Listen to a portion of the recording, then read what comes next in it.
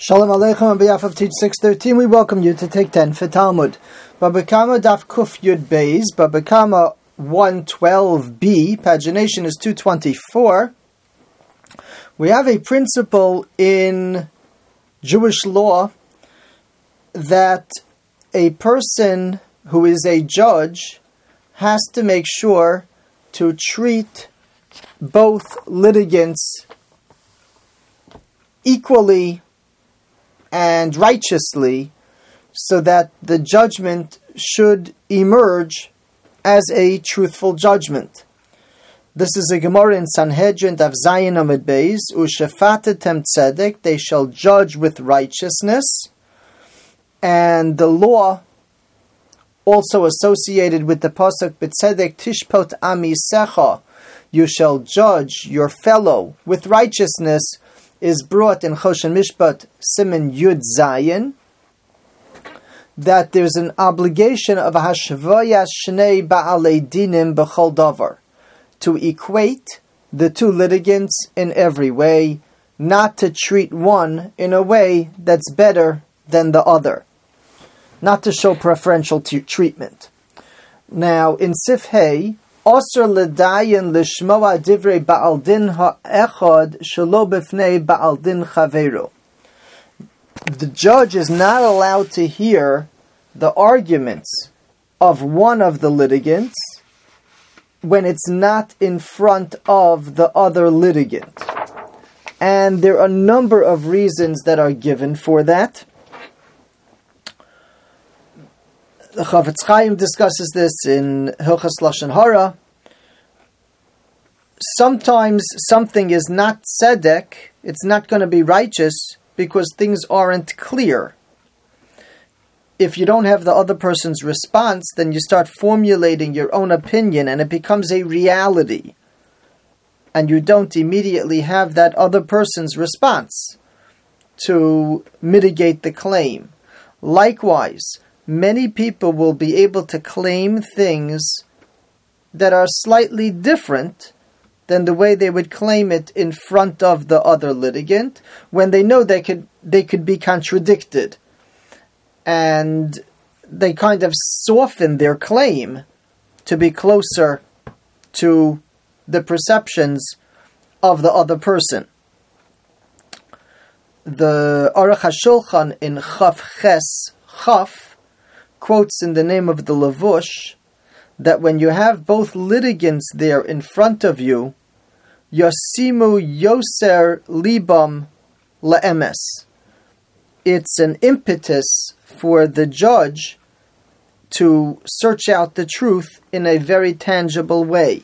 As much as everybody wants to seek the truth, if you have the actual person in front of you and you understand that they're going to take a loss if you judge against them, and they have claims, it changes the entire picture.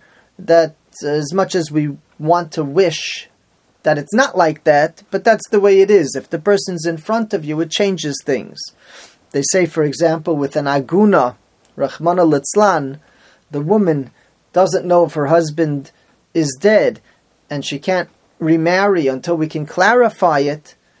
So sometimes having the woman make her claim, her appeal to the judges changes things, not because she can change the halacha, but because the expression is her tears can be an impetus to search harder for evidence, for clarification, to try to get her an answer in order that she could rebuild her life. And so too over here, if the other litigant is there, it's an impetus for us to go that extra to seek the truth, even though, again, of course, we're obligated to seek the truth, but that's the fact. If he's there, it's different.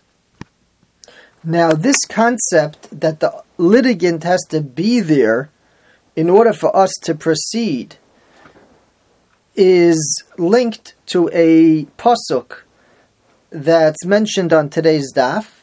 If you count up from the wide lines, 6 lines, Amar Kra, the pasuk says, "V'huad b'va'alav v'lo yishmerenu." when the Bezdin wants to issue a ruling against an ox for doing damage, the ruling is given biva olav, in the presence of its owner. Yovo balashar v'yamad al shoro, the owner of the ox has to be there with the ox, and that's how we do the judgment. The person has to be there for all of the reasons, the ramifications of his being there. Now, in halacha, it's brought that a judge should not hear the claim of one of the litigants not in front of the other litigant, because we're worried his perception will be tainted. However, if he makes it clear to the other litigant, I already heard such and such, if you want me to be a judge, you can choose me as a judge, but there would be grounds not to. If the person still wants him as a judge, then that is permitted, because he accepted it. We have that often in a smaller type community, where one litigant, before anything really emerges as a claim, discusses his concern with one of the rabbinic authorities. So that would, on a simple level, disqualify that rabbinic authority to be on the case. However, sometimes the other litigant says, I'd still rather him serve on the case because he's local and he'll be thorough, or whatever his reasons are, and it is something that the person can accept. Now, there are exceptions to this rule that everything has to be done in front of the litigant. And that's the Gemara that I want to focus on. If you'll start from the top of the page and go down about a quarter of the way down, the middle of the line, Amar Rav Ashi, Amar Rav Shivsai, and now the beginning of a line, Mekablim Eidim Shalo B'fnei Ba'al Din. You're allowed to accept the witnesses not in front of the litigant. That means Bezdin can call in the witnesses, hear their testimony, cross-examine them, even though the litigant is not there, which is very odd, because all of what we've said is that we want that person there so that whoever's speaking against him should, first of all, be on notice that he's listening, and secondly, that Bezdin should make sure to cross-examine properly. The litigant in front of us will be an impetus. Why would it be that we can accept witnesses shelo b'fnei Ba'al Din, not in front of the litigant?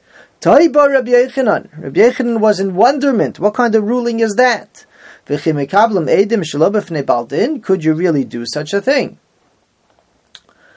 Kibla minei Rabbi Yossi b'Rabbi Chanina. Rabbi Yossi bar Chanina explained, Kigon shahayahu chola o edav cholim. One of the people is sick. The witnesses are sick. The witnesses want to leave to a faraway country, and we're afraid if we don't do the court case now, we're going to miss the opportunity to dispense justice. And they sent the message to this litigant, Veloban, he didn't come. So that the entire case over here of accepting witnesses not in front of the litigant was a case where he was given a chance, he was given an invitation to come, he chose not to come, and Bezdin, in these particular cases, because the need is pressing, is allowed to move forward on the court case despite his absence.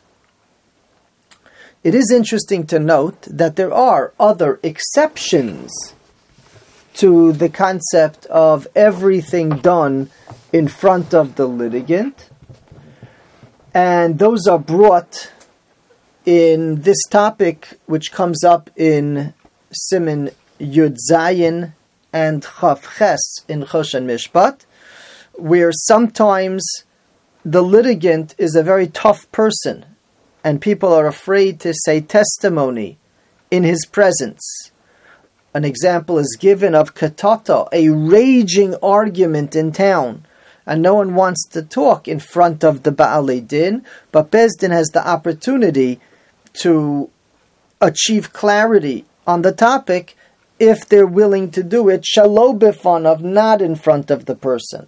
And in such cases, there is a dispensation, a concept that in good judgment, the Beis Din can choose to cross-examine the witnesses separately, because that's the only way that they feel they could achieve the truth. Ultimately, the goal here is to achieve the truth and to be aware of the pitfalls of the technique.